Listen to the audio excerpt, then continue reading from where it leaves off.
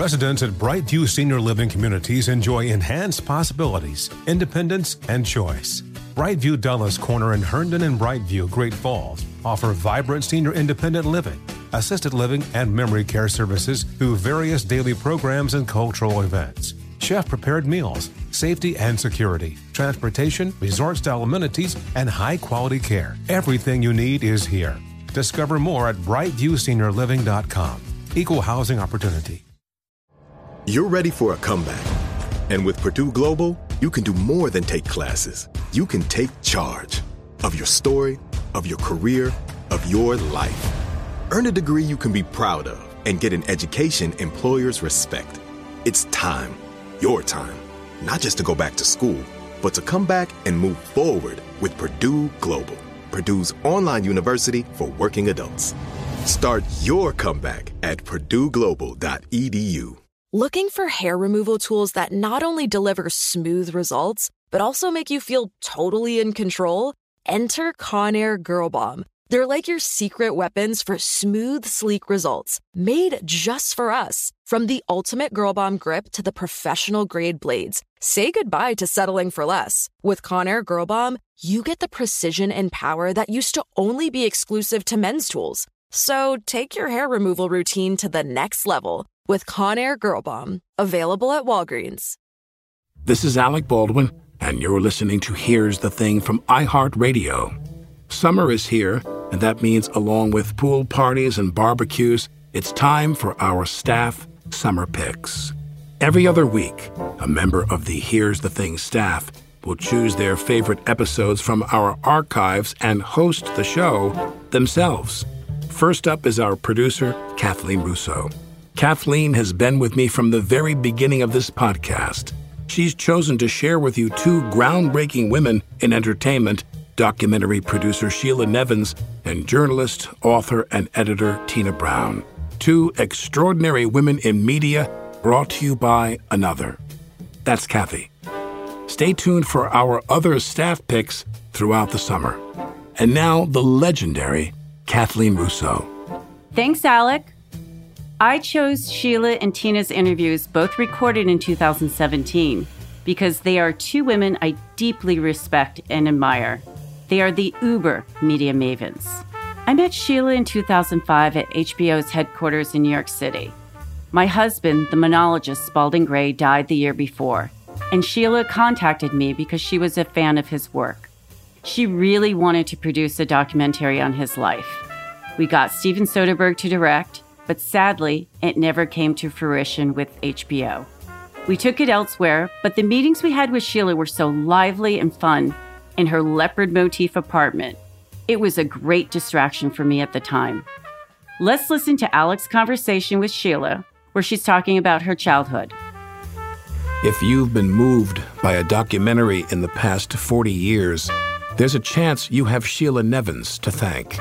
As head of HBO Documentary Films since 1979, she's exerted more influence on the medium than perhaps anyone in its history.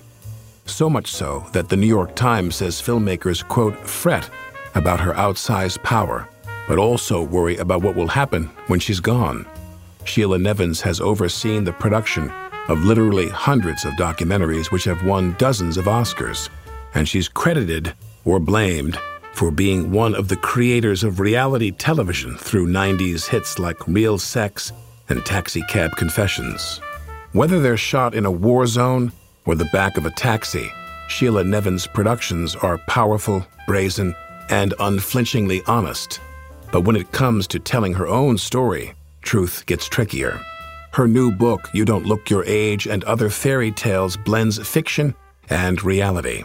It's not a bio. As someone said to me, it's a sly memoir. Who counseled you on how to write the book? Who? Nobody. Nobody? Nobody. You knew instinctively to do this way? I have no idea it was right. I knew when to hide, and I knew when to overhear, and I knew the names of the characters without ever... Some of them are Sheila, and some of them are Priscilla or Melissa. And I was going to do that in my book, and I didn't. Maybe you're nicer than me. Right. More honest. I think I'm more honest. I just felt that when I gave the character name, I protected a lot of people. Or when I overheard it, I wasn't in it. and then I could write more freely about the truth of it. I don't know that I could have written certain things if it had been me. In her book, Nevins uses a few characters to paint a portrait of the male-dominated world she navigated. Only one of those characters is named Sheila Nevins, but they're all strong, smart women who fight and sleep their way to the top. In a way, the sexual politics of the 60s and 70s is a sideshow.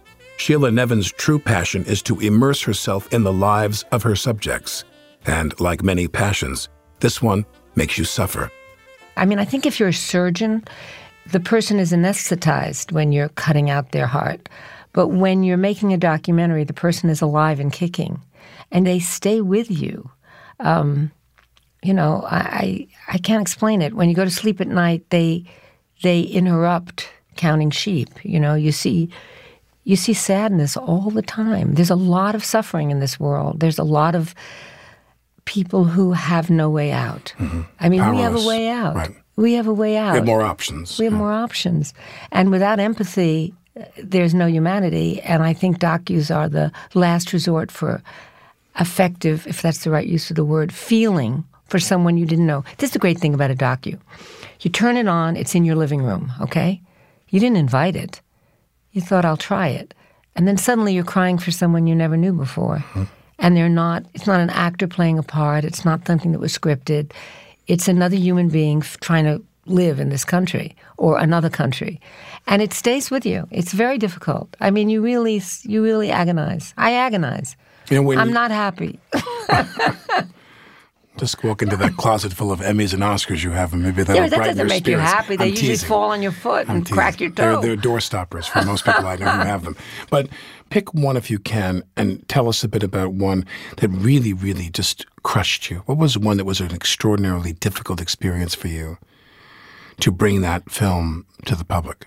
Maybe the one about Tourette's, even though it was by far not the best documentary on HBO, but because I had been there 25 years before I was willing to come out as a parent of a child who had Tourette's. And your son? My son, David, yeah. And so I think that with his permission, I was able to write about it in my book, but mainly I was able to make a film for schools so that kids that had Tourette's would not be bullied. Because it was, you know, if you were fat, you were bullied. If you stuttered, you were bullied. But if you had Tourette's, nobody knew what you had. They thought you were dopey. They'd push you. They'd imitate you. This one was tough because I had to go to my bosses and say, I want to make this film about Tourette's. It doesn't affect everybody. I want to do it for my kid. And this is a big place called HBO. And they said, do it. You've earned it. And I did it. Now, for people who don't understand Tourette's beyond, you know, the outbursts, the vocal outbursts and so forth, when do you first become aware of a child having that? At what age does it exhibit itself? Well, the vocal outbursts are less than 5%. Right. So the fact that's called coprolalia, and that means that you yell 4-letter words. Can I say them on this show? I think our audience is well has a full glossary. I figured if you're here, they know. So go ahead. Yeah. Okay, so the kid who yells "fuck, shit, piss, fuck you in your ass, your mother, fuck," that is less than 5%. Right. But the media it's the most. First of all, it gave the media a chance to use the words and bleep them and make it exciting. And secondly, it was unfair to the kids. Yeah, it's Amy Poehler and Deuce Bigelow.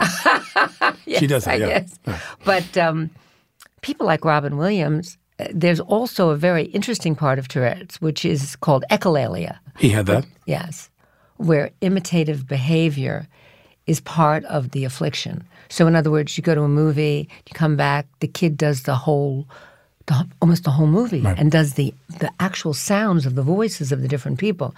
But the film was difficult for you and painful.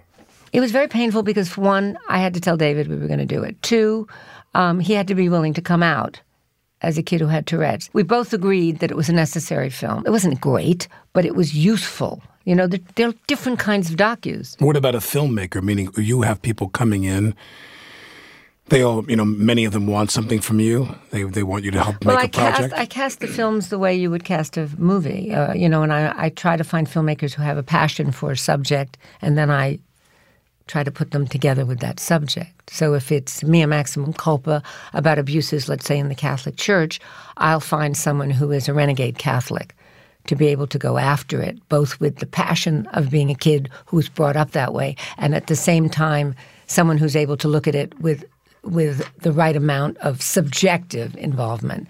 And in that case, it turned out to be Alex Gibney. But it's very different. I mean, Alexandra Pelosi is doing a film for us now on...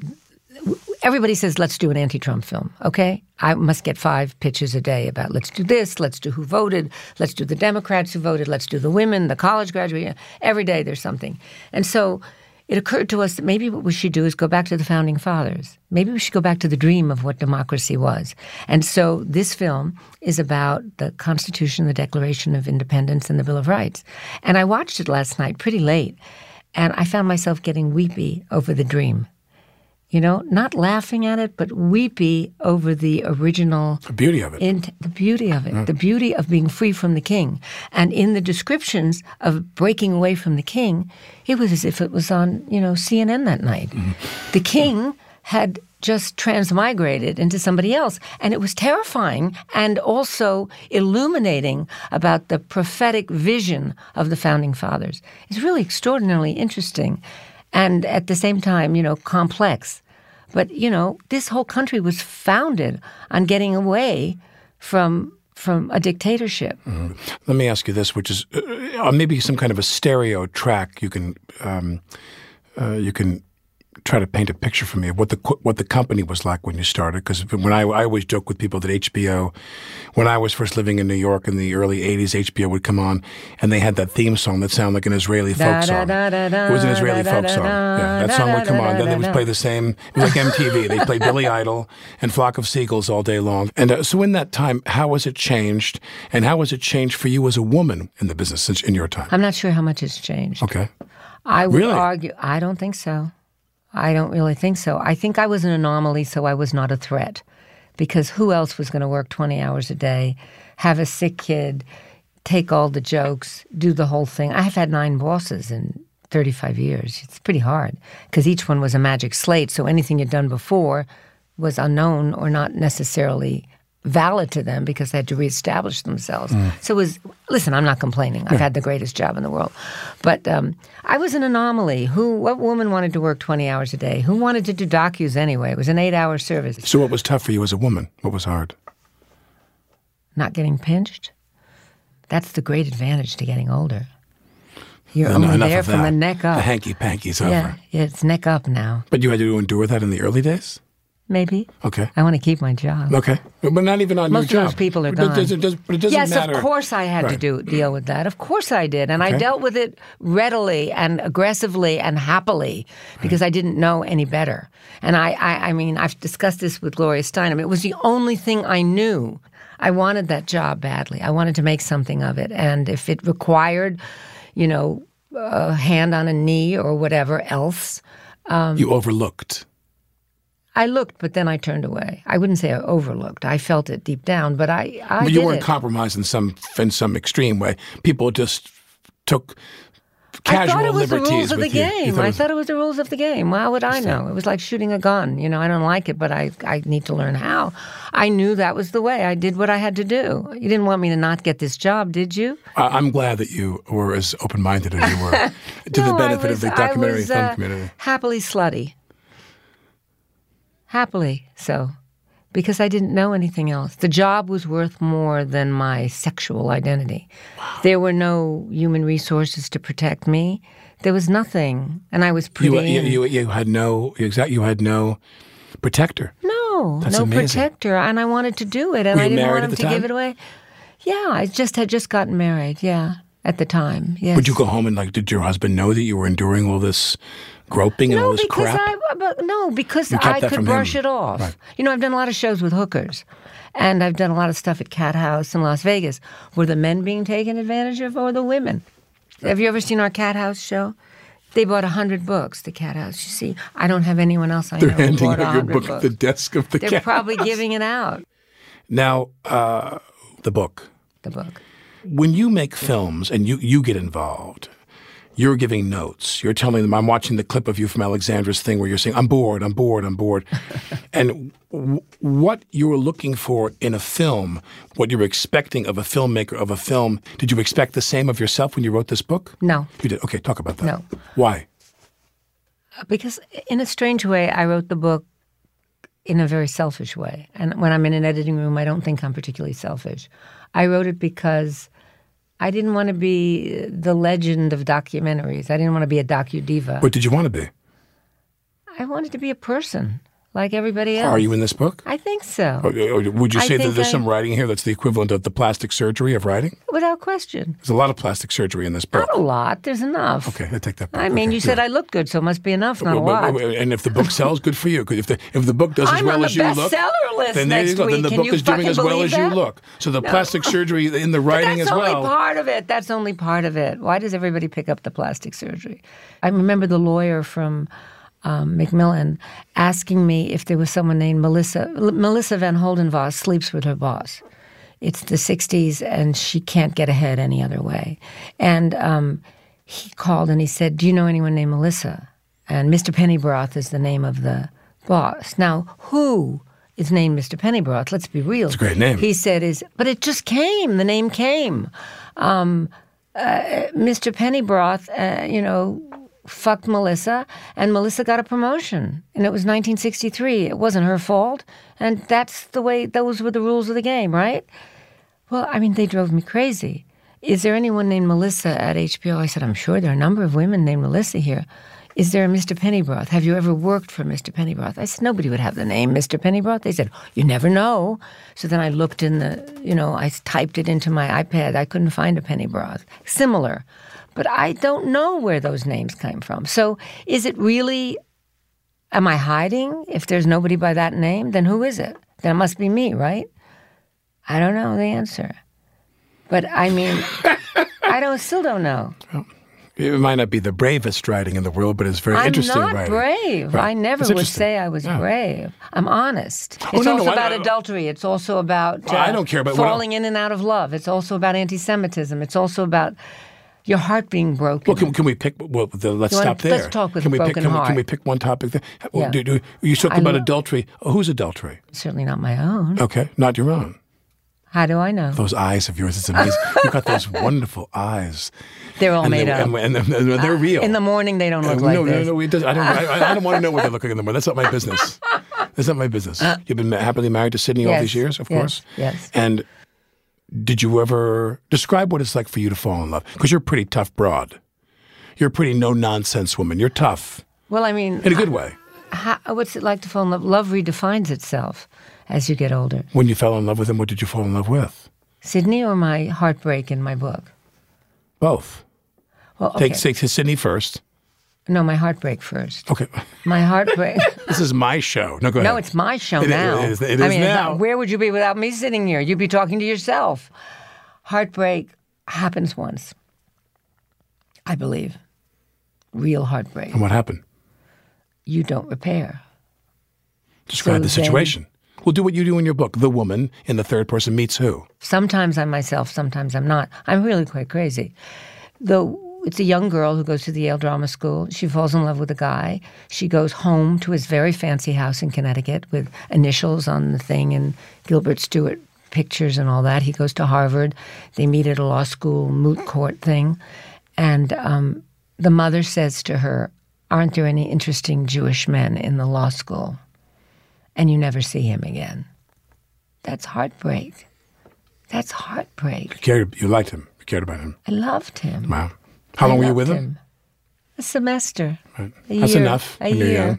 A year of, sort of make-believe and thinking that life made sense. A semester's a big chapter of your life when you're young. Big chapter of your life. And especially when you've never really been in love before.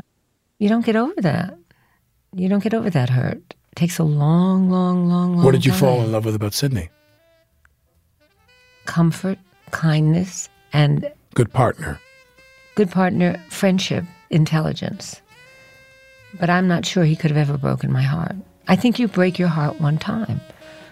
Do you? I think if you're someone who becomes other people, then you become capable of other lives. Oh, that's different. But I'm not. I'm on all stages of a rocket. I see. And that stage falls off and I go to this level. I'm pretty much the same person. I'm not. So you mean you change? I'm the same person I was 50 years ago. I'm just old. Coming up, Sheila Nevins talks about being raised by a communist. Sheila Nevins has nurtured many documentary filmmakers. Joe Berlinger, creator of HBO's Paradise Lost, is one of them. His films tell a shocking story of justice denied. 3 boys in the Bible Belt wrongfully convicted of ritual sexual abuse and murder. Berlinger said the story haunted him. My first kid was born while we were editing this film, and I would be sitting, at the editing bay looking at the most horrific autopsy photos and crime scene footage.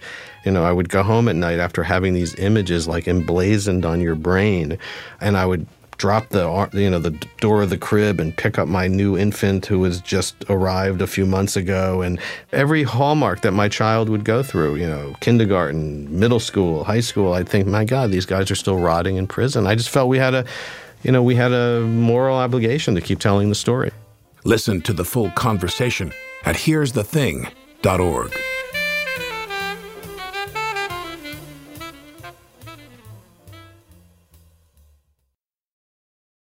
Residents at Brightview Senior Living Communities enjoy enhanced possibilities, independence, and choice. Brightview Dulles Corner in Herndon and Brightview, Great Falls, offer vibrant senior independent living, assisted living, and memory care services through various daily programs and cultural events. Chef-prepared meals, safety and security, transportation, resort-style amenities, and high-quality care. Everything you need is here. Discover more at brightviewseniorliving.com. Equal housing opportunity. If you struggle to get in shape and lose weight, I'm about to change your life. I'm Carl, the CEO of Body, and I don't like working out and eating healthy either. So here's how I get myself to do it.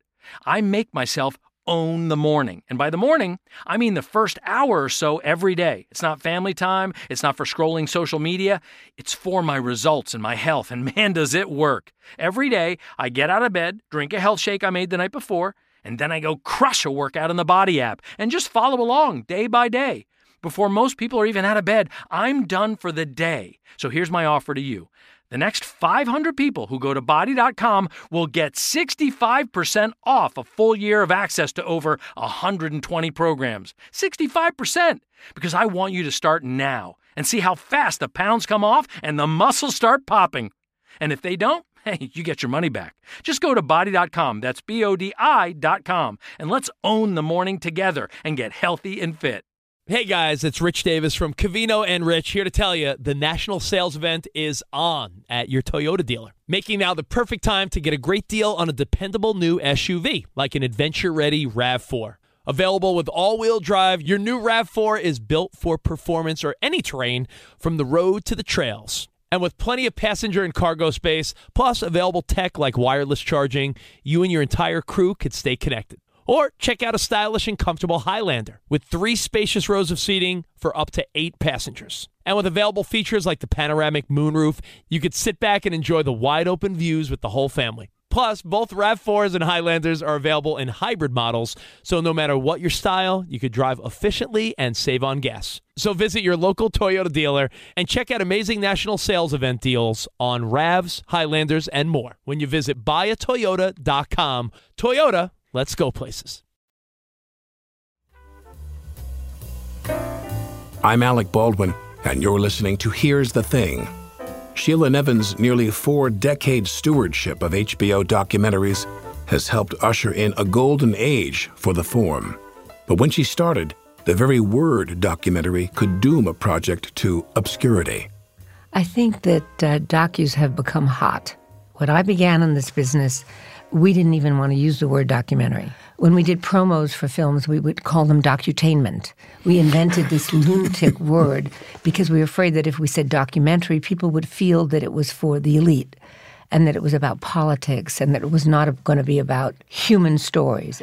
And so we hid behind this word docutainment. And then slowly but surely, it took a good 20, 25 years, we began to say, well, maybe it's not such a dirty word. And reality programming sort of said real people can be interesting in a trivial way. Now, how do we take that real people thing and bring it back to real stories that have heart and soul? So then somehow it went docutainment, reality TV, yay, documentary, go for it. Say that real people, people without celebrity, people who are trying to survive in a complicated world. And saying their own words. And say it in their own words. Right. And not either have to have scripted or apologize for it, but let it go for itself. So if a woman would be living on a minimum wage, for instance, we would almost cast that woman to be someone who could tell that story. I got 3 kids. I'm working in a nursing home. I'm making $7 an hour. I got to have 3 jobs. My husband is on drugs. He's left me. We felt we could tell those stories with real people. We didn't have to use narrative, all due respect. But we could elevate the common man's story and use the word documentary. And I think they became somewhat precious and difficult, and had parody at festivals, began to have parody at festivals with narrative. So suddenly Toronto would have a whole section on documentary. Sundance was actually the first. But docus at that time were hot docs. They had their own festivals. They were not part of festivals that had actors and famous people, and they were sort of an offshoot. I think now docus have gotten parody. But is it safe to say, I'd love to hear your viewpoint about this, that, and not that it's a seller's market now, but is it tougher for you to find what you want? It's so competitive? It's horrifying. Right. It's horrifying. In other words, your horrifying. job is harder than it was 20 years ago. My job is much harder because, first of all, a lot of people have monopoly money, and I'm still playing with real cash. So I really can't play the How monopoly. so? Well, Netflix has tons of dollars. Right. And you don't? No, not for docus. No. Why is that? The company's mission or what have you? I can't speak for the company. Right. I'm a peon. I would say that it's not a high priority. Stars rule, and series They still rule. view themselves as almost like a studio. I think so. I think the development of a series is where the money's at. It's where the sales are at. Game of a Thrones. one shot, yeah. They're chasing that. That's why they're there. Yeah. They're not there. If you took docus off HBO, I think they have a million places to go. 10 years ago, if you took docus off HBO, you wouldn't have a place to find them. Right. So it's tough. It's really tough. Let's talk about your childhood and how you grew up. Were you a moviegoer? No, a theater I wasn't goer, allowed the to ballet? watch television. No. What was it My like? mother was a communist. She had gone to school with Ethel Rosenberg. And so when Ethel Rosenberg was assassinated, or whatever the word is, in the electric chair, I thought any minute they were coming to take my mother. My best friend was Billy, and his father was the editor of the Daily Worker. And I came home one day Where'd you grow up? 2nd Avenue and 6th Street. My father was a postman. You grew up on the Lower East Side? Yeah, I'm a poor girl. See, that's why I wrote the book, because everybody thought I went to Barnard, I went to Yale, I went to Performing Arts. Ritzy titsy, doorman. You clawed your way to the top. You're the Jewish Eve Harrington. No, I was very good. I didn't claw my way. I was fucking good. Yeah, and I'm that's still what I good. mean. I'm really smart. And I'm smart about what people might watch. And I'm smart about self-criticism. And I'm happy to be wrong as long as I'm right more than So how did you wrong. end up in this business? What did your father do for a living? My father was a postman and a bookie. Oh, how did you end up in this business with no Because I went to media the high entertainment? school You went to drama school. No, but I majored in directing at Yale. Okay. Because I knew I was not a good actress. I thought that I would, and I was a terrible dancer. I thought that I would have been good at storytelling and knowing when it was wrong and when it was right. I had a great teacher at Yale who we also had to take acting classes, and she said to me, "You are the perfect director because you're always watching." And I thought, that's true. I'm always looking in. I'm always watching. Taxi Cab Confessions, which we did, was an example of a show that came from observations. Like, I found that when I was in a taxi, I knew I'd never see that person again. I could tell them things I wouldn't tell anybody else. I thought, if I'm doing this, other people can be doing this.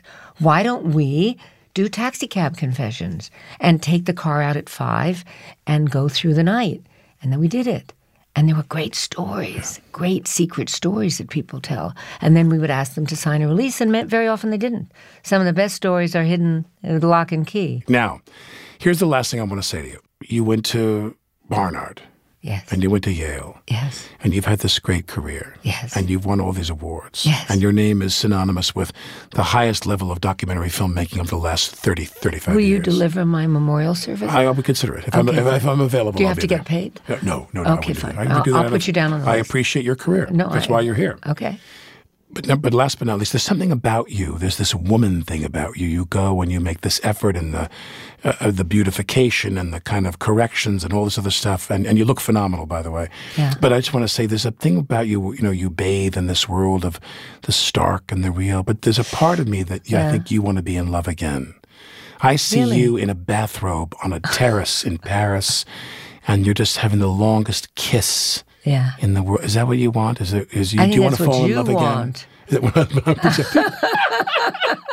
I already have that, actually. I don't really want to be in a bathrobe on a terrace, and it's a good thing you're not my psychiatrist. You don't? No. You don't want to be in love again and have a passion? Oh, no. Romance? No, you don't? I want to make the best documentary in the world. That's it. That's it. That's it. That's all I want. I just offered you to buy love, my book. romance, I don't bathrobe, want it. Paris. I don't believe it. And you'd rather make... I want to make a docu that wins a prize. We're going to stop right there because that's why you're the greatest. I don't want that. You just don't even go there. I want Alexandra's docu to win awards. I want it to make people know about the beginning of the founding fathers and the dream of the country. That's what I want to do.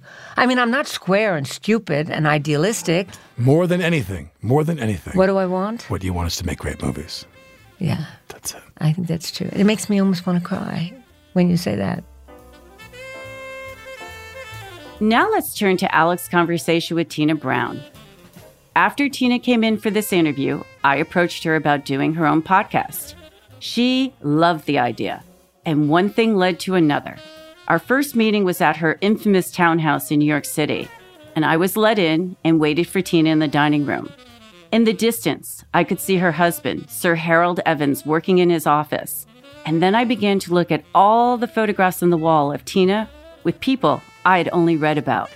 We got a deal with Wondery to produce a podcast for the year and called it TBD with Tina Brown. I learned so much from working with Tina. She was tough, but she was by far the best editor I've ever worked with, not to mention her interviewing skills. We only worked on TBD for a year, but it was truly an honor to produce a podcast with this trailblazer. 1983. Crime and unemployment were still high, but it was morning in corporate America. The Dow was up by a third in 6 months, and the go-go 80s had begun. Among the many who landed in New York to make their fortune that year was a hotshot magazine editor from London who would chronicle and then shape that decade like no other. Tina Brown was 29 years old. Her story became inseparable from that of her creation, a relaunched 1920s glossy that came to define the Reagan era, Vanity Fair. Brown was a decisive boss, an instinctive editor, and a pioneer of layout. But that's only a part of what secured her place on top of New York society. She brought to her dinner parties an outsider's power of social observation and a wit so sharp you didn't know you were bleeding until you were halfway home. But Tina Brown can tell her own story. She did, in fact, in real time. Her new book, Vanity Fair Diaries, is a series of diary entries starting the day she first landed in New York for Vanity Fair. Wednesday, May the 1st, 1985. Thursday, January the 10th, 1990. Monday, Wednesday, Sunday, April the 10th, 1983. I am here in NYC at last, brimming with fear and insecurity. Getting in late last night on British Airways, I suddenly felt the enormousness of New York City. She made it to the big leagues because 4 years earlier, barely out of Oxford, Tina Brown landed the editorship of a languishing old magazine called Tatler, after everyone else turned down the job. And I turned it into this very buzzy little glossy. And Cy Newhouse, who was then the chairman of Condé Nast, then after 2 years of me editing it, 3 years, he came in and he bought it for Condé Nast. So that's how I joined Condé Nast, was that I was really brought into the family of Condé Nast with Tatler. And you were over there, obviously. When I was in London, absolutely. And how long did you do that under his ownership? Well, I left actually after about a year because the Tatler had been this kind of scrappy little startup. And when Condé Nast bought it, I missed the insurgent nature of the public. You know, I loved having my little team of insurgents, these young Turks that I had out of college. And then when Condé Nast brought it, I felt it had become a sort of stately thing. And I just, I love being in the kind of the rebel band, So I left, actually, to become a writer. People don't normally put you in the rebel band. Well, I know. You've been in some pretty ivory towers in your lifetime. Right, but rebel band is where I began. And you like that. I love that. And I had a very brilliant young group who all went on to do great things at Condé Nast. So I left. And then as I left, I kept hearing that Condé Nast had launched this new magazine in America, Vanity Fair, that they were bringing back this icon, this old magazine of the 20s and 30s that had all these amazing, people like Claire Booth Luce and Dorothy Parker and so on writing for it. And I was very attracted to that because I'm a sort of magazine romantic. So I never thought I would get to edit it, but we heard it like the music in the other room. Then Condé Nast launched Vanity Fair in 1983. And it was a complete debacle, the first two editors. Well, it was one of those things where the pre-hype sort of almost killed the magazine. It was a complete dissonance between the magazine they were advertising and hyping and the magazine they put out.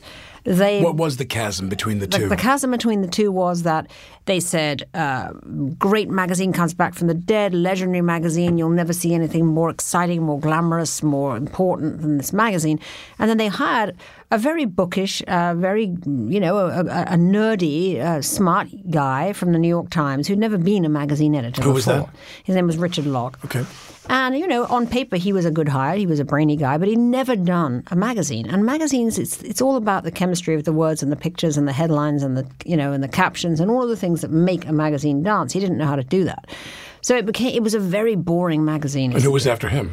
And then they fired him and brought on Leo Lerman, who was the former features editor of Vogue. He was a kind of 75-year-old, culture maven, old kind of gossipy old guy who was the sort of the darling of the ladies who lunch.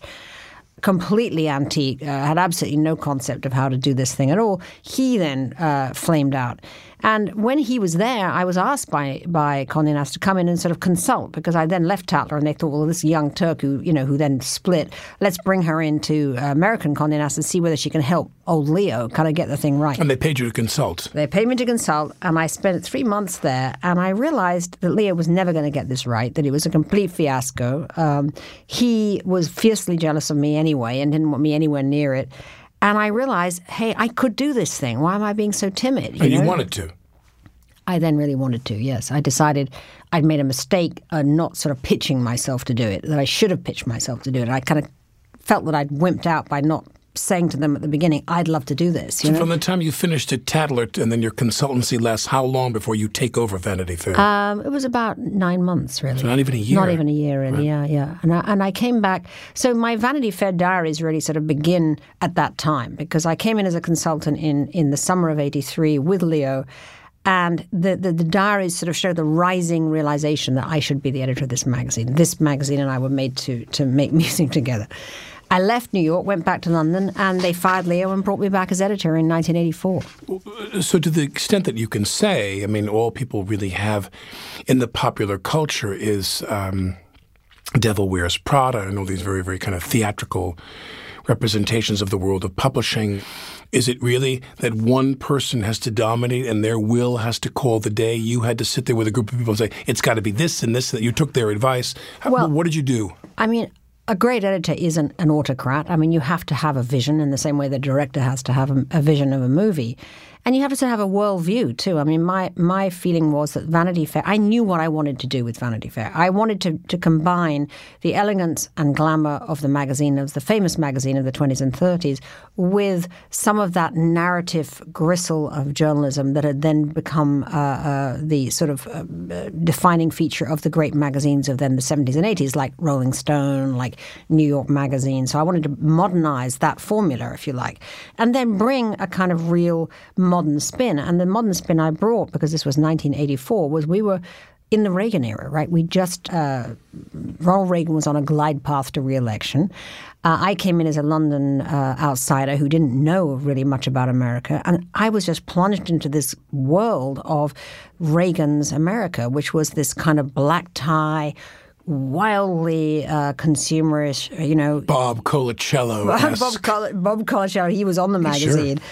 it was just, I mean, it boggles my mind when I read the diaries now and when I started to compile them, how much we went out. I mean, every night it was like I had red nails and the long dress, and it was like the black tie dinners and the high-end New York. High-end New York. You know, Nancy Reagan and her walkers, and Jerry Zipkin was this socialite with a face like a B-Day. Nan Kempner, Betsy Bloomingdale, Pat Buckley. That's exactly, you got those names. And they were out there, you know, and it was enormous fun to cover it. And then in the meantime, then in LA, there was all this kind of the rise of the Spellings, you know, and Candy Spelling and the big houses and the monster mansions and the whole of this thing. So it was a wonderful world to cover, and I sort of felt that our mission was to dramatize it, make it sing in our pages. And I had my very first hire as a writer actually was Dominic Dunne. And Dominic Dunne, I first met when I came as a consultant in the summer at the dinner party of Marie Brenner, who was at Vanity Fair. And he was this out-of-work film producer, and he was next to me. I love Nick. And he was so great, and he was so entertaining in dinner. And then he told me this horrendous story that his daughter had been murdered, and he was on his way out to L.A. to the trial of his daughter's murderer. And I said, why don't you keep a diary? Being a great diarist myself, I said, you know, keep a diary. Maybe you would make it into something to read, and I'd love to publish it. So his eyes lit up, and off he went. And the piece that he brought back, which was published in the magazine, was an absolutely epic piece of sort of narrative personal journalism. So my very first hire, when I came back as editor in '84, I said to Nick, you know, I want you to be my first hire. I want to get a cadre of writers who can define the magazine. And that's, of course, what he helped to do. Now, for those who don't know this, you kept copious diary entries.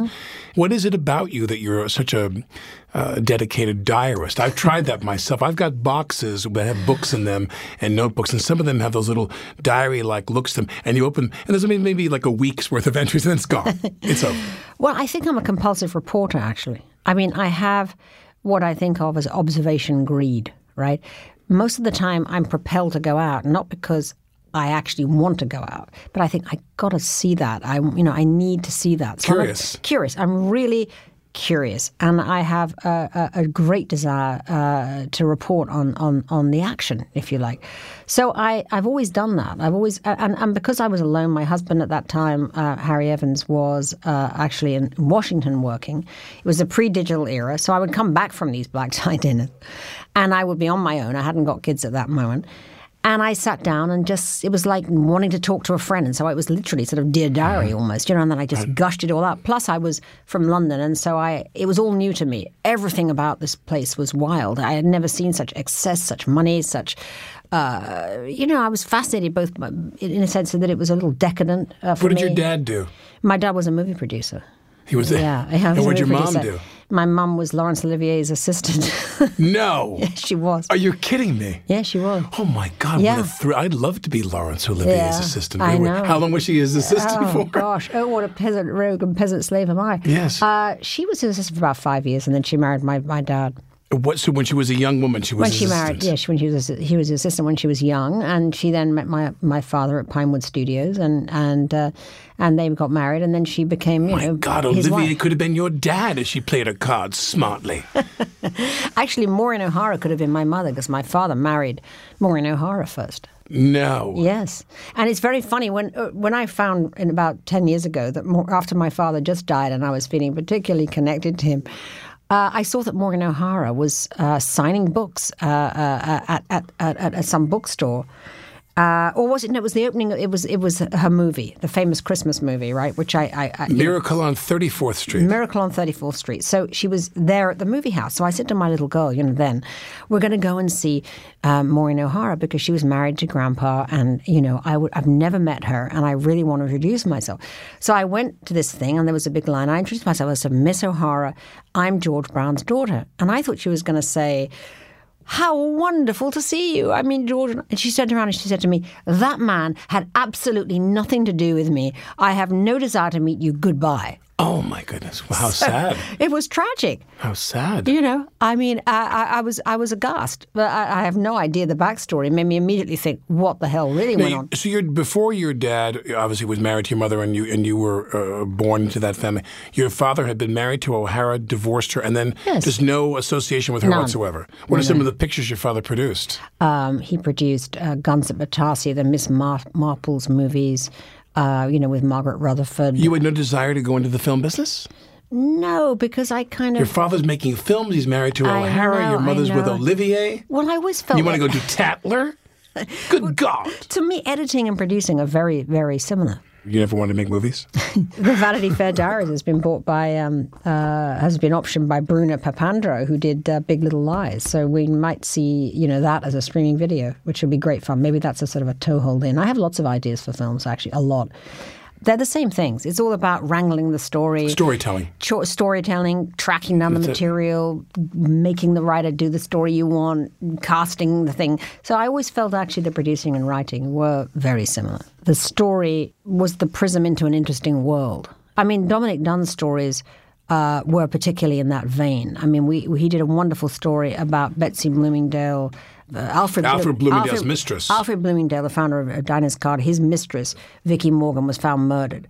And they blamed this guy, Marvin Pancoast, who beat her to death with a baseball bat. Aye. But obviously the tension in the story was she bumped off? Because there had been this huge palimony case. And so it allowed Nick Dunn to sort of get into the world of the Betsy Bloomingdale society around Mrs. Reagan and tell the story of the sort of slightly dark side, if you like, of Beverly Hills society. How would you describe Nick Dunn, though? I mean, I sensed in my tracking of Nick Dunn's career that he was kind of a certain type of writer. Then he became, after that, with his own The Murder of His Daughter and articles like the Bloomingdale, when he becomes like Tales of Hollywood. He gets a little pulpy. Well, actually, he brings a kind of passionate pursuit of justice to it, actually. So when, for instance, he did the story of the Klaus von Bülow murder case, in which Klaus von Bülow had been accused of trying to kill his wife, who was then in a coma from a diabetes, Sonny von Bülow. That was a way for him to get into the world of Newport and that high society. But it also allowed him to sort of pursue justice on behalf of the children. So what actually did motivate Nick and did make him better than pulpy was that he was always trying to solve things for the victim because, he felt himself. It was a victim's rights crusade almost, underpinning a lot of what he did. Yeah, and that's what gave his pieces such heart. Right. So when you say you want to go into a world, what's one that just intrigued the hell out of you? You sat there and go, God, I love this piece. And a lot of the foreign stories we did, I absolutely loved. I mean, we did a wonderful piece about Baby Doc that got into the strange sort of voodoo-y atmosphere of Haiti at the time. We did wonderful stories about Africa.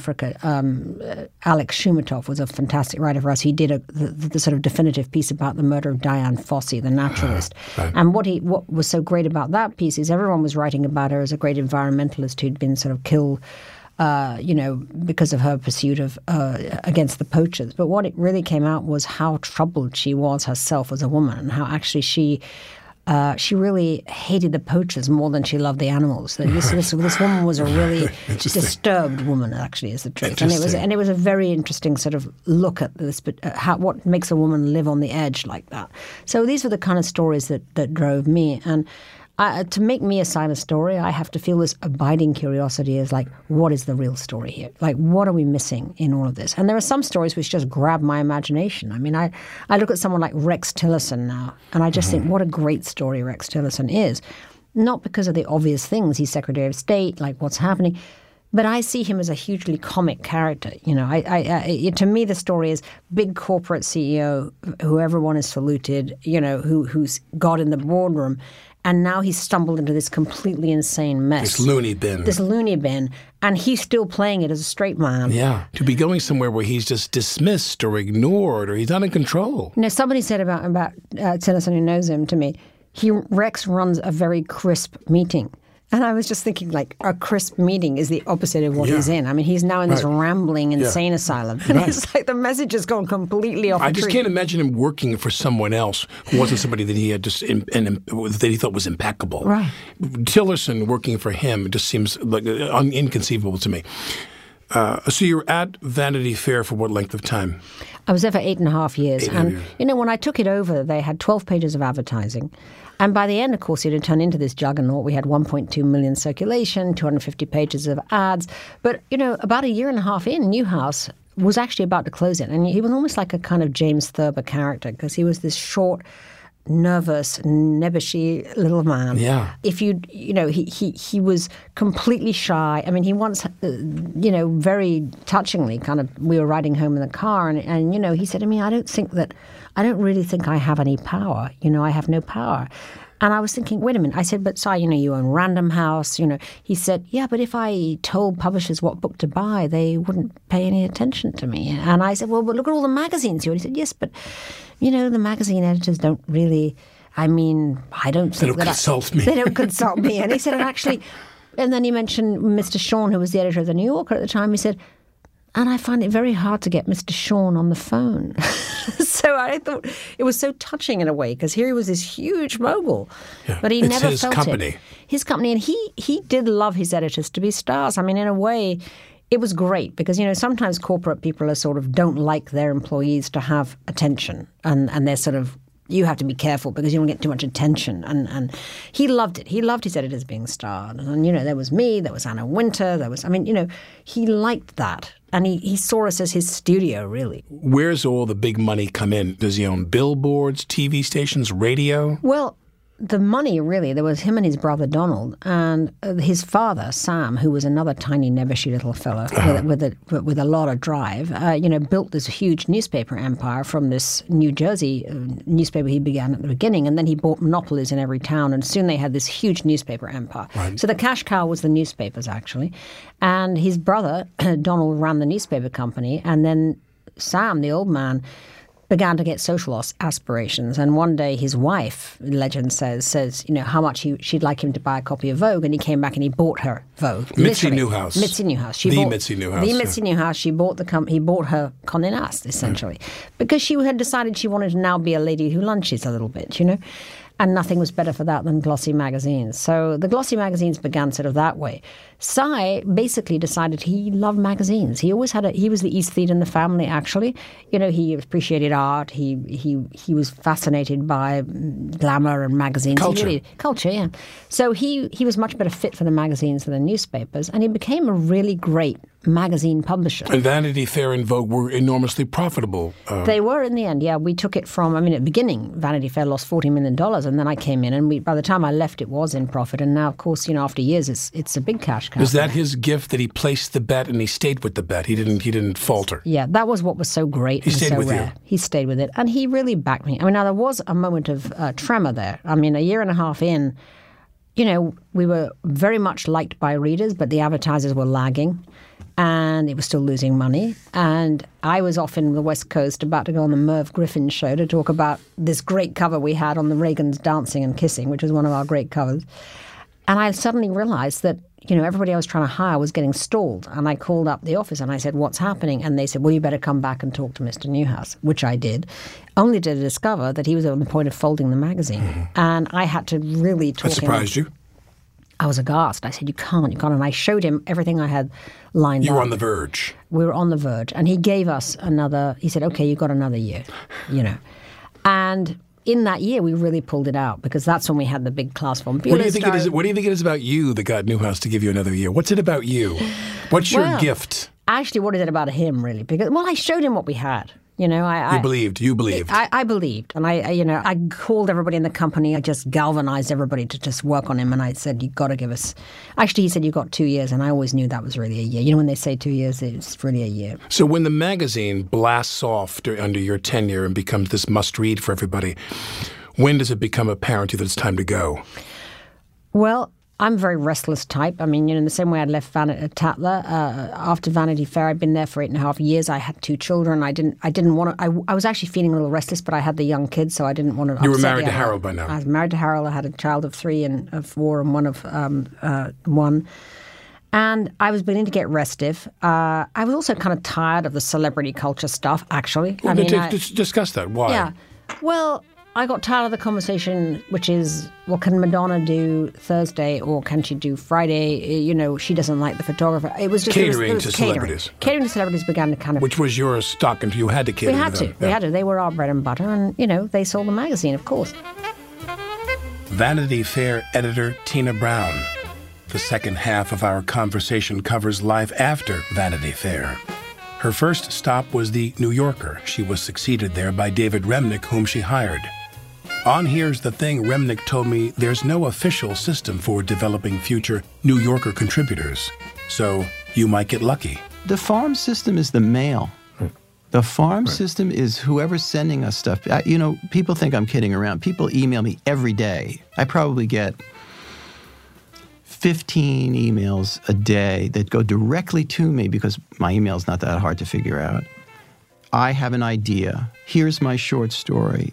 Now, most of them are not going to work. Once in a while, though, it happens. Hear more stories from the New Yorker's David Remnick at here'sthething.org.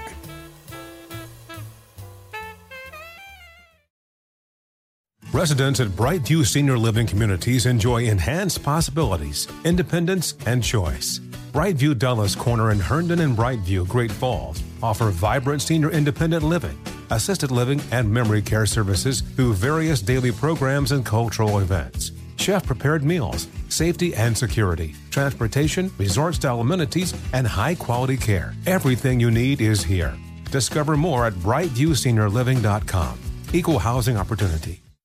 Can I give you a real incentive to lean into your decision to start working out and eating better? I'm Carl, co-founder of Body. That's BODI. And right now, if you sign up for a 1-year subscription to Body, I want to make you an offer you can't refuse. I'll give you 65% off. Look, I know it's not easy to get fit and lose weight, especially if you're trying to figure it out by yourself, but we make it simple. Just follow a program for 20 to 30 minutes day by day and lose 5 to 10 pounds a month. We have over 120 programs that have been tested and proven to work, and almost 300,000 5-star reviews in the App Store to prove it. Body also has complete eating plans and thousands of healthy, delicious recipes. So stop guessing and start seeing results with Body, and I'll give you 65% off your annual membership right now so you save big on the app that CNN_ named Best Fitness App. So don't wait. Sign up for a year of Body and save 65%. Just go to body.com. That's body with an I.com. Hey guys, Mario Lopez here to tell you the national sales event is on at your Toyota dealer, making now the perfect time to get a great deal on a dependable new SUV like an adventure-ready RAV4. Available with all-wheel drive, your new RAV4 is built for performance on any terrain from the road to the trails. And with plenty of passenger and cargo space, plus available tech like wireless charging, you and your entire crew can stay connected. Or check out a stylish and comfortable Highlander with 3 spacious rows of seating for up to 8 passengers. And with available features like the panoramic moonroof, you can sit back, enjoy the wide-open views with your whole family. Plus, both RAV4s and Highlanders are available in hybrid models, so no matter your style, you can drive efficiently and save on gas.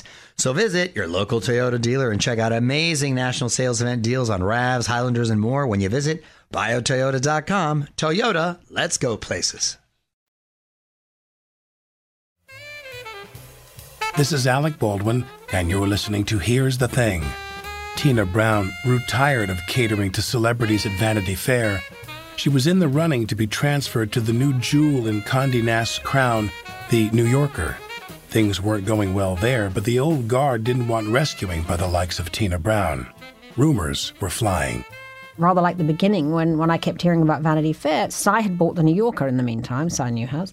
He had got rid of Mr. Shawn, the great legendary editor, and put in Bob Gottlieb, who's a fantastic book editor, but a bit like his mistake at Vanity Fair, it didn't make him a great magazine editor. You know, the fact that he was a great book editor is a different thing. And I mean, are there those people who would disagree with you, or those people who they were pretty happy with Bob Gottlieb as the editor?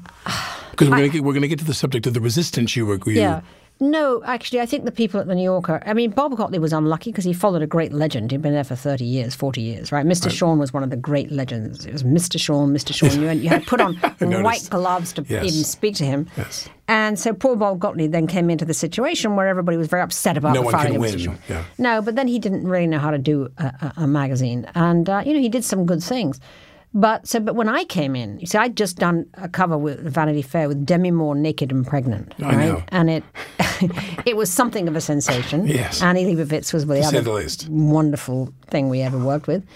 And so they thought, here comes this, the girl who did Right. I'm under the Demi Moore impression cover. that the New Yorker, it was divided. I mean, I don't have any empirical data here, but it was divided into two groups: those who were elated you were coming to kind of save the magazine and improve the sales, and those who felt that you weren't, you'd left the Oxford behind and you were more Tatler than Oxford. Exactly. And, I understand why they were nervous, frankly. I mean, why wouldn't they be? But, and the very first meeting that I had at the New Yorker, there was all of these, I was the first woman, obviously, because there'd only been 4 editors and they'd all been men. So I come into this room and there were all of these men sitting around the table. Now talk about that. What's it like for a woman who's in charge in 92? Well, it was... In a place like that where I think they're a bit more... old guard, the Times, all these places here, women don't always have a great time there. Well, one of the writers, and I think it was kind of endemic, referred to me as the girl in the wrong dress, okay, which really explains in a nutshell the attitude to me, which is like, what is she doing coming in here, this woman who doesn't understand us? And, there was a lot of resistance, and I think some of it was misogynist. There's no doubt about it. There really weren't. How'd you handle that?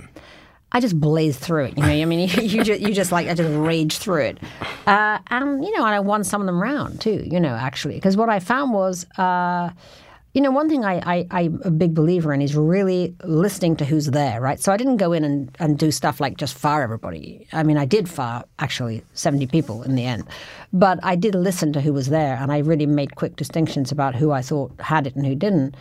And there were some wonderful older people there. I mean, people like John Updike and Roger Angell and, Lillian Ross. These people were absolutely fabulous and golden, and they actually did welcome me.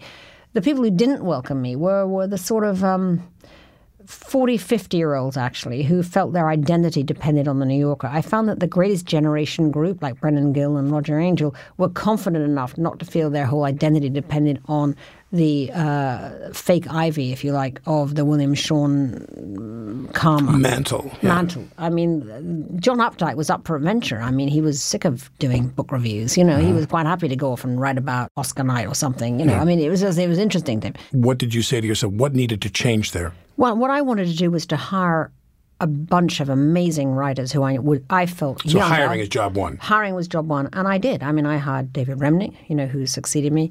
I hired Malcolm Gladwell. I hired Jeffrey Toobin. I hired Jane Mayer. I hired Anthony Lane from London. John Lahr. Great film critic, by the way. Yeah, wonderful film critic. John Lahr. Who was I don't like saying that because film critics are not always kind to me in the past. Wonderful. But Lane's a wonderful writer. Wonderful writer. Absolutely marvelous. He was only 27 when I hired him. I hired Jerome Groopman, the great medical writer, and Atul Gawande and Henry Louis Gates. I mean, I did bring in the most amazing writers, and they're all still there. And I also brought in some amazing editors, too. And I actually brought in a lot of women. I mean, my executive editor, Dorothy Wickenden, who's still there, my managing editor, Pam McCarthy, who's still there. They were all of these great women that I brought in. You had to get rid of some people? A lot, yeah. I got rid of And when you do that, describe without naming names, what's that process like? Well, one thing... Short and sweet?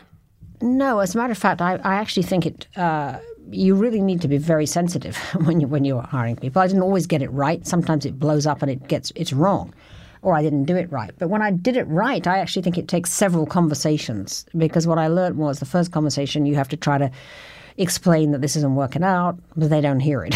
Right. Interesting. And there's a second conversation. And then the third conversation, you want someone else to have the conversation. But, I do feel keeping dignity is incredibly important.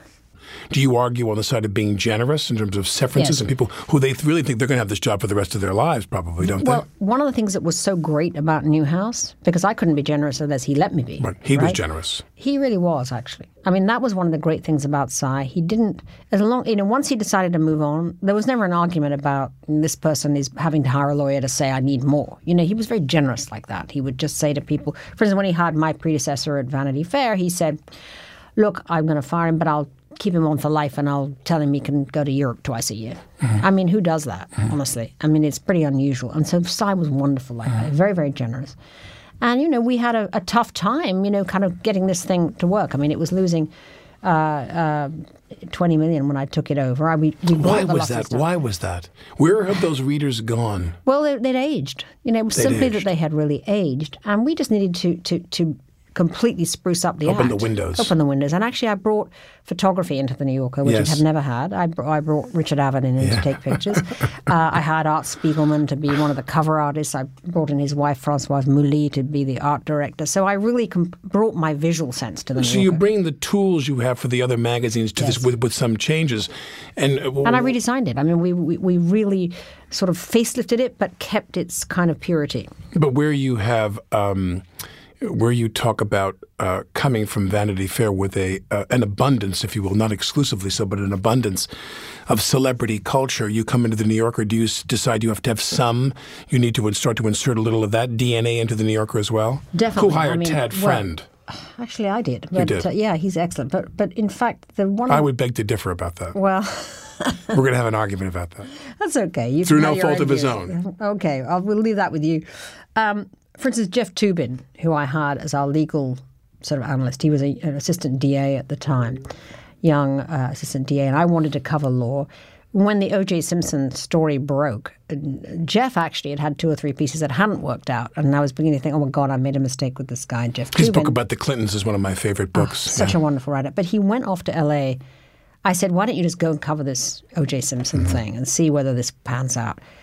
That story just took a hold of Jeff. He broke every piece of news on it. Yep. And he became, and what was wonderful was he brought his kind of legal rigor to the story, but at the same time it was the great, compulsively glitzy story of our time. That's what I think I did bring into the New Yorker DNA, was a sense that, by doing Jeff Toobin on O.J. Simpson, I kind of set that table, which now today where Ronan Farrow can do Harvey Weinstein, it's a legitimate subject matter. So how long are you at the New Yorker? I was at the New Yorker for nearly 7 years. Did you keep a New Yorker diary? Less often, alas, because it was a weekly and I had a kid and, so it was much harder for me to do it. And I regret that I didn't write it with as much kind of intensity and detail that I did the Vanity Fair diaries. So I didn't do as much.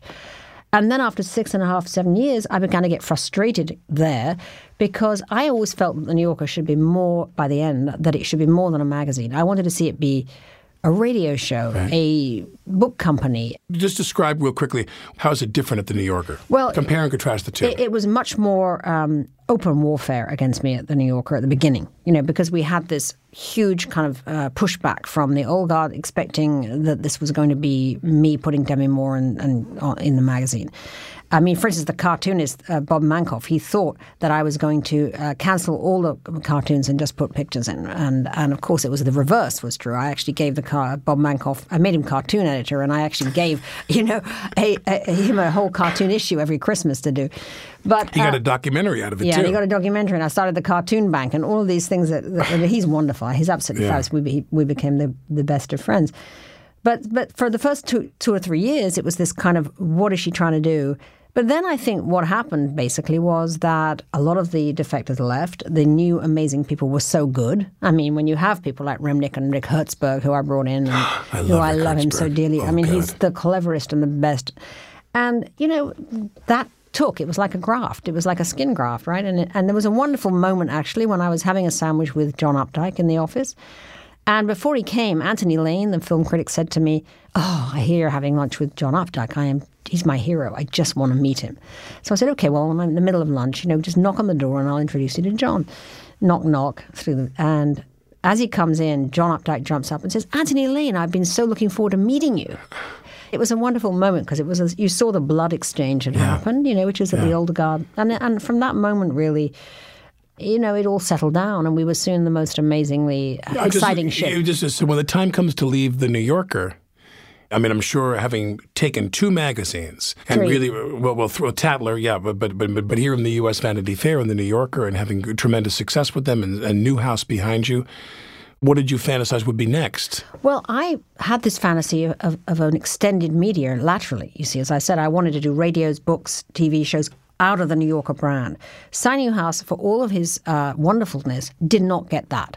that's where he stumbled, actually, because frankly, had he done that 20 years ago, I mean, this was like... He didn't understand where we were headed. He did not understand where we were headed. Condé Nast did miss the trick when it came to getting ahead of that curve. I mean, the things that I told Side-A-Do in the 90s were the things that they should have done, because I did see it early, probably too early, and too early for him to see it. You sound nuts. I sounded nuts. It was like, settle down, do your magazine, like, go back to your knitting. Stop. Go have lunch with Updike. Like, go have lunch with Updike. Yeah, and I was thinking, I want to do... So along comes a person who's been in the news lately, yes, Mr. Harvey Weinstein, yes, who comes to me and says, I want you to come and do a magazine with Miramax. You can do books, you can do films, you can do all of these things. The idea you had, my he idea. wanted to back you. Talk is the magazine. Talk Magazine, we called it. So I said, okay, I'll do this. And I thought that he was the missing piece of entrepreneurial verve that was going to help me develop these thoughts. And, I leapt out of the ivory tower into I wanted it to be a rough and tumble thing. I was ready for that. I'd been at the court of Louis XIV, as it were, for 17 years. And I thought this will be exciting and rugged, and I'm going to now... And how does Newhouse compare to Harvey Weinstein? Oh, my God. I mean, it was like a bad dream. Newhouse was always sort of courteous, always warm, really, and he was difficult. A gentleman. He was a gentleman. He was a gentleman, but he could be very difficult. He could be very irritating, but he was never abusive or in any way inappropriate or anything. I find it unbelievable that Harvey was abusive to you. Well, he was, actually. I mean, you'd have battles about things. I mean, he basically was. Well, Harvey. The problem with Harvey is he and I immediately had a completely opposed vision of what it should be. I mean, I wanted to leave the New Yorker and Vanity Fair to do something obviously different from either of them, right? I had this concept of a literary news magazine that was going to be like a European news magazine. I was in love with magazines like Paris Match and Stern, and I loved those magazines. And I wanted to do a European news magazine with a New Yorker quality typeface and content with amazing photography like Paris Match. That was the idea, with a cover with multiple images on it and all of the things that hadn't been really done here. I love those magazines. I did the first couple of issues. They were amazingly good. But then within about 2 months, Harvey immediately started to say, I want Vanity Fair. I want you to just copy Vanity Fair. I want you to have, Matt Damon on the cover. I want you to... Cross-promotion. Completely. And and it became so frustrating to me because I felt that I was being forced into this kind of celebrity journalism again, but in this wildly unstable environment where also I was having in a very ham-fisted way, by the way. Very ham-fisted way. And it wasn't what I wanted to do. And I found it very, very distracting. And hiring and firing. Was that another point of friction? How Absolutely. did he handle that? I had my own team at first, but I did find, of course, that Harvey wanted to go around town assigning things all the time. And that never happened before to me. There were deals that were made by Harvey for Talk and for the book publisher. Exactly. It was like flight attendants on private jets. Yeah, there was a lot of that. I would run into a person who would tell me that his piece was coming in on Wednesday, and I would say, what piece, and how am I going to pay for it? Because it was also my budget that was like streaming out the door. So I felt extremely frustrated with it. But, it was... having leapt out of the New Yorker, obviously it was heartbreaking too. Yeah. It was heartbreaking, really, what happened. And of course, then it didn't go well because the how long did it last? It lasted for 2 years, and then actually 9/11 really put the kibosh on it because then advertising disappeared, and then you were going to have deep pockets behind you.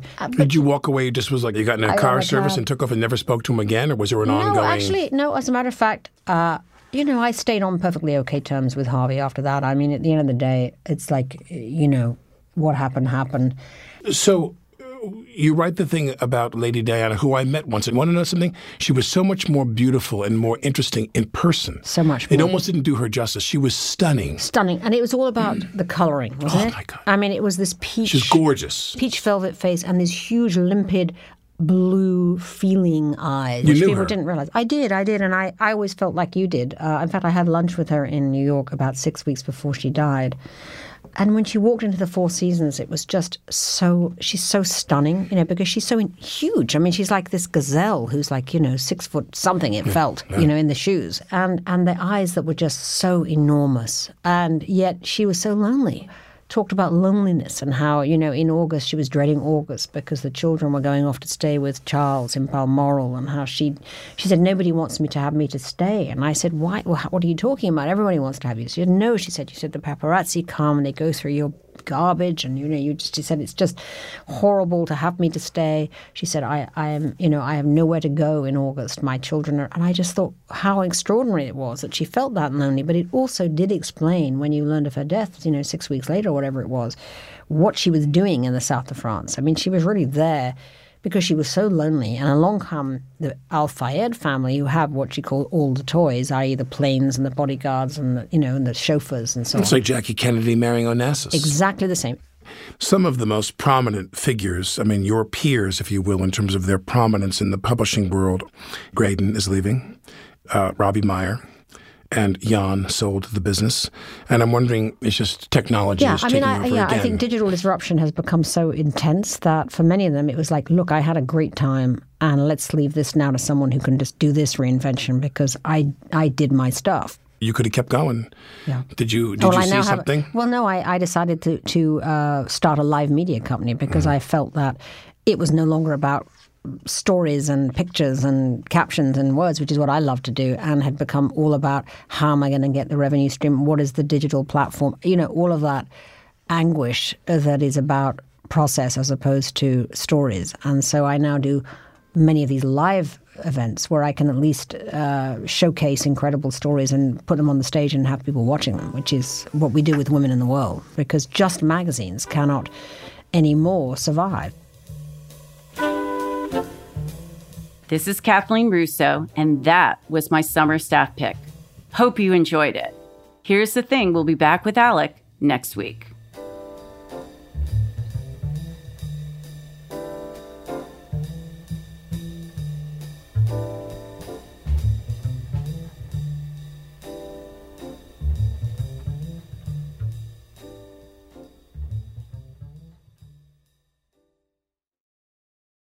No one likes to talk about money. Am I saving enough? Can I buy a house? Am I paying too much in taxes? Will I be able to retire? What if you could unlock insights about your finances in less than 5 minutes with a clear picture of where you stand today and where your money can work harder? Now you can. Visit Facet.com to take the free quiz and get your financial wellness score today. That's FACET.com. This ad is sponsored by Facet. Facet Wealth Incorporated is an SEC-registered investment advisor. This is not an offer to buy or sell securities, nor is it investment, legal, or tax advice. Residents at Brightview Senior Living Communities enjoy enhanced possibilities, independence, and choice. Brightview Dulles Corner in Herndon and Brightview, Great Falls, offer vibrant senior independent living, assisted living, and memory care services through various daily programs and cultural events. Chef-prepared meals, safety and security, transportation, resort-style amenities, and high-quality care. Everything you need is here. Discover more at brightviewseniorliving.com. Equal housing opportunity.